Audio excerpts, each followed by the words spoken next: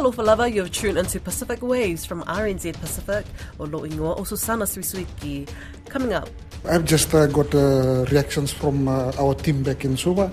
Everyone's very, very happy. It's a historical day for Fijian journalism as a draconian media law is scrapped.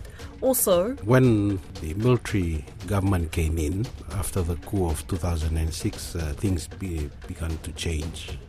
We hear from our very own Iliesa Tora, who speaks about his own experience in Fiji's media, and later on, considerable amount of money put into resurrecting a mine that's been left idle for 3 years at least. The PNG mine that's still sitting on gold may reopen soon. Don Wiseman digs up the latest. The editor-in-chief of Fiji's oldest newspaper says the repealing of the country's controversial media law is a momentous occasion for press freedom. The Fijian Parliament voted to scrap the Media Industry Development Act in Suva today. 29 parliamentarians voted in favour of the motion to repeal the law, while 21 voted against it with 3 abstentions. The law, which started as a decree in 2010, has been labelled as a noose around the neck of the media industry and journalists since it was enacted into law later that same year. Fiji Times editor-in-chief Fred Wesley, who was dragged into court on multiple occasions by the former Fiji First government, had this to say shortly after receiving the news. Very emotional, very emotional. I just got found out about the repealing of the Media Industry Development Act. It's been 16 long years. I suppose it's, one for the ages for us. And I especially would like to take this opportunity to acknowledge all the journalists, all the reporters, the photographers, people who slogged it out, people who remained passionate about their work, stayed true to the profession, and continued working, disseminating information, getting people to make well-informed decisions on a daily basis. It wasn't an easy journey, but truly thankful for today.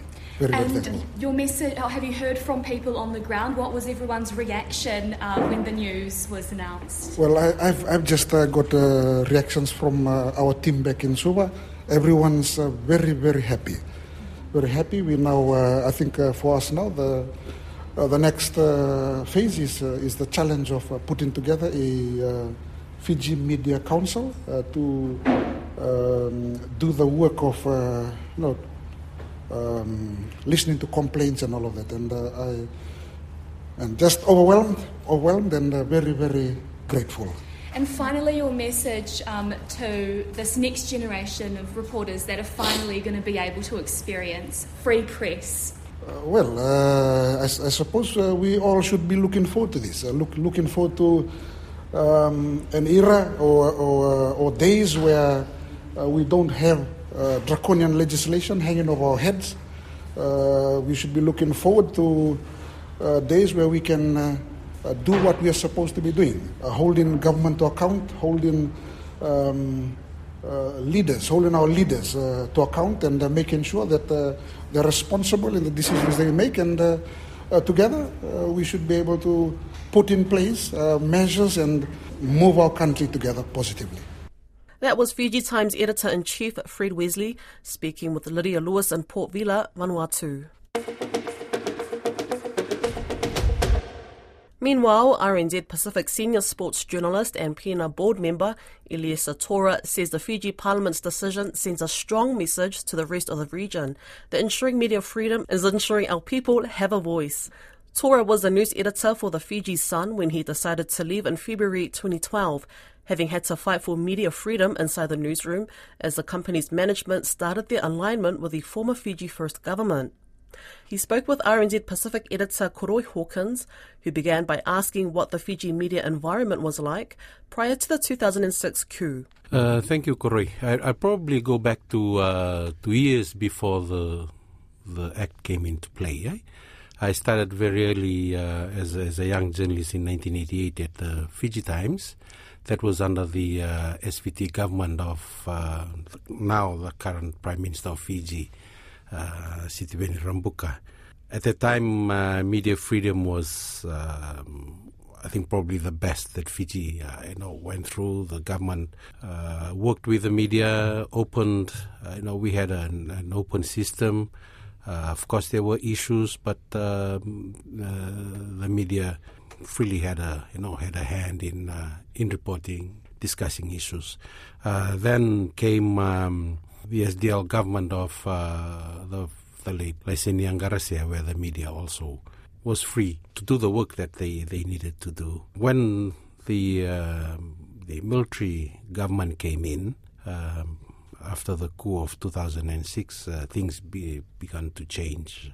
Even before the decree came into play, newsroom editors in the different media outlets in Fiji were basically going through hell because you'd have soldiers and officers from the Ministry of Information there to come and basically look at what stories we were putting out and pull out anything. So the pressure was there already as soon as Ben Marama and his group came into power.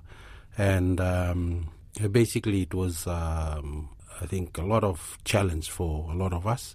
I know that a lot of senior journalists moved out of Fiji after that because of the pressure that, and not because that they were afraid too much of what they can go through, but because they were not going to let go of the ethics that they learned as journalists. And basically for me that was the same case. I had worked in the media since 1988 and also worked in the communication sector in government, for government twice before returning to the newsroom before I left Fiji. But that was basically what was happening. There was just a lot of pressure. The government was on us all the time.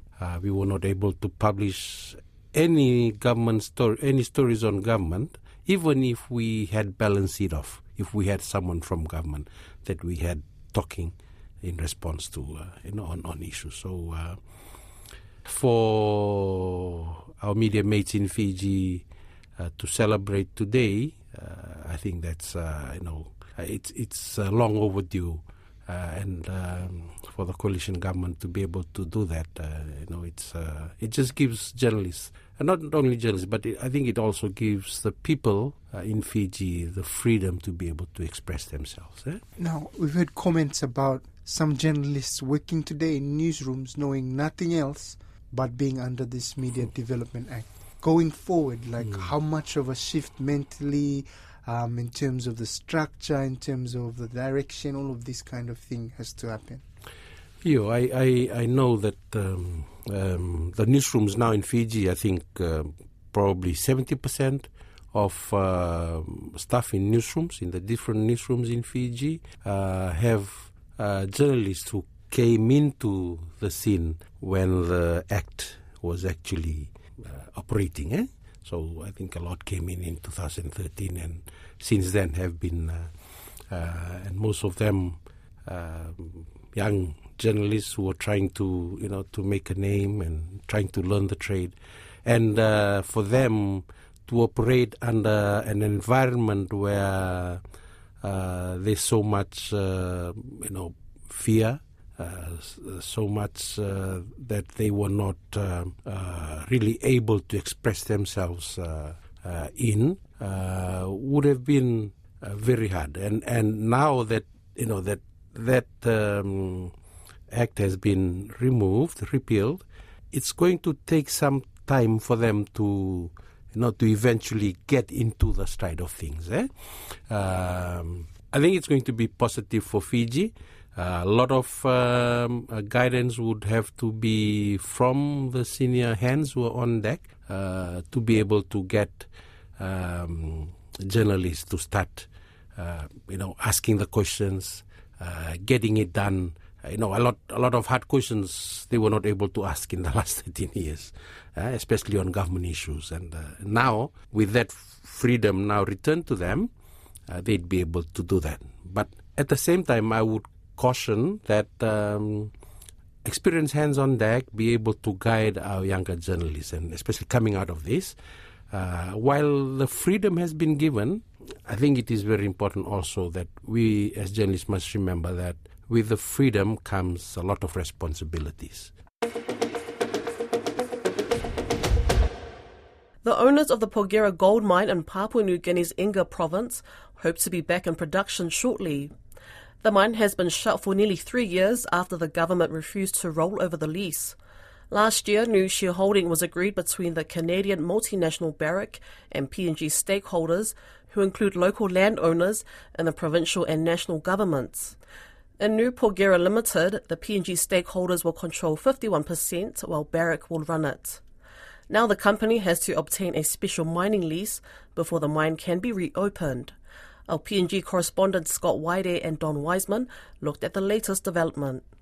You know, one of the first things that popped up after the special mining lease ended previously under the previous agreement was that the government was talking about taking over 100% or at least a majority share. So that dragged on for negotiations over that dragged on for a while. And there were parties both within landowner groups that were not too comfortable with government owning a majority share. They said basically that, you know, the government has no experience running a mine and it doesn't have a good track record managing companies or venturing into the corporate sector. So that was, I guess, the main thrust of the arguments that were there. Now, they've resolved a lot of that, and as you can see in the new agreement published and signed, 51% of it is owned by Papua New Guinean stakeholders, including local landowners and the Enga provincial government. Do we know what sort of percentages within that? That they haven't really said anything yet publicly, but the bulk figure is a 51% ownership by Papua New Guineans. Groups, landowners and stakeholders, including the government, and 47% by Barrick plus management of the mine. There are going to be significant expenses in getting it up and running again. Is that some of that money coming from this PNG shareholding, or is it all from Barrick? Those details I'm not aware of, but there's going to be, as you said, considerable amount of money put into resurrecting a mine that's been left idle for 3 years at least. So just one of the main concerns previously when the mine shut down was if we are going to get this mine back up and running, there's going to be cost, and the cost will be very high just for the maintenance to rehabilitate the equipment and fix everything up before the mine resumes. As you say, it involves local landowners in the ownership of the mine. Is it all the local landowners? Are they all satisfied, all the local landowning groups? Because we are hearing divergent views. Yes, there will be, as expected, various views on the ownership of the Porgera mine and whether, you know, the benefits will go to landowners or this group or that group. And it's always been a mine that has had a lot of controversy over the last, 20 years. So those points of contention will still be there. And I guess it's just a matter of going forward and managing as they go along. But the government, as much as possible, is trying to sell this idea of a 51% shareholding by Papua New Guinea in this whole venture, in this new venture. And one of the aspects of this new venture that is very much a positive, I would imagine, is a commitment by Barrick that it will buy produce locally as much as possible, that it will employ a lot more locals than it has previously. Inga province is a province that really has a tough time most of the time, doesn't it? And the Porgera district has a tough time. So things like this must be seen as very positive. Yeah, it is a difficult mine to manage. I mean, with the local populace, the difficulties, and as a transit point for arms smuggling, illegal mining, all that, it is a very difficult mine to operate. And I've been there, several times. And just being in the confines of a mine and the management having to deal with all that is really difficult. And the expectations of people as well, you have to manage that on a day-to-day basis. So giving the people an opportunity to participate actively through the sales of vegetables, employment, all that will obviously put a positive spin back into the community. That's Pacific Waves for today. To listen back, head over to rnzi.com/programs, or you can download us on Spotify, iHeart or Apple Podcasts. From myself and the team that made this episode, Manuela Eseta, happy Easter, Tō whāsoi fua.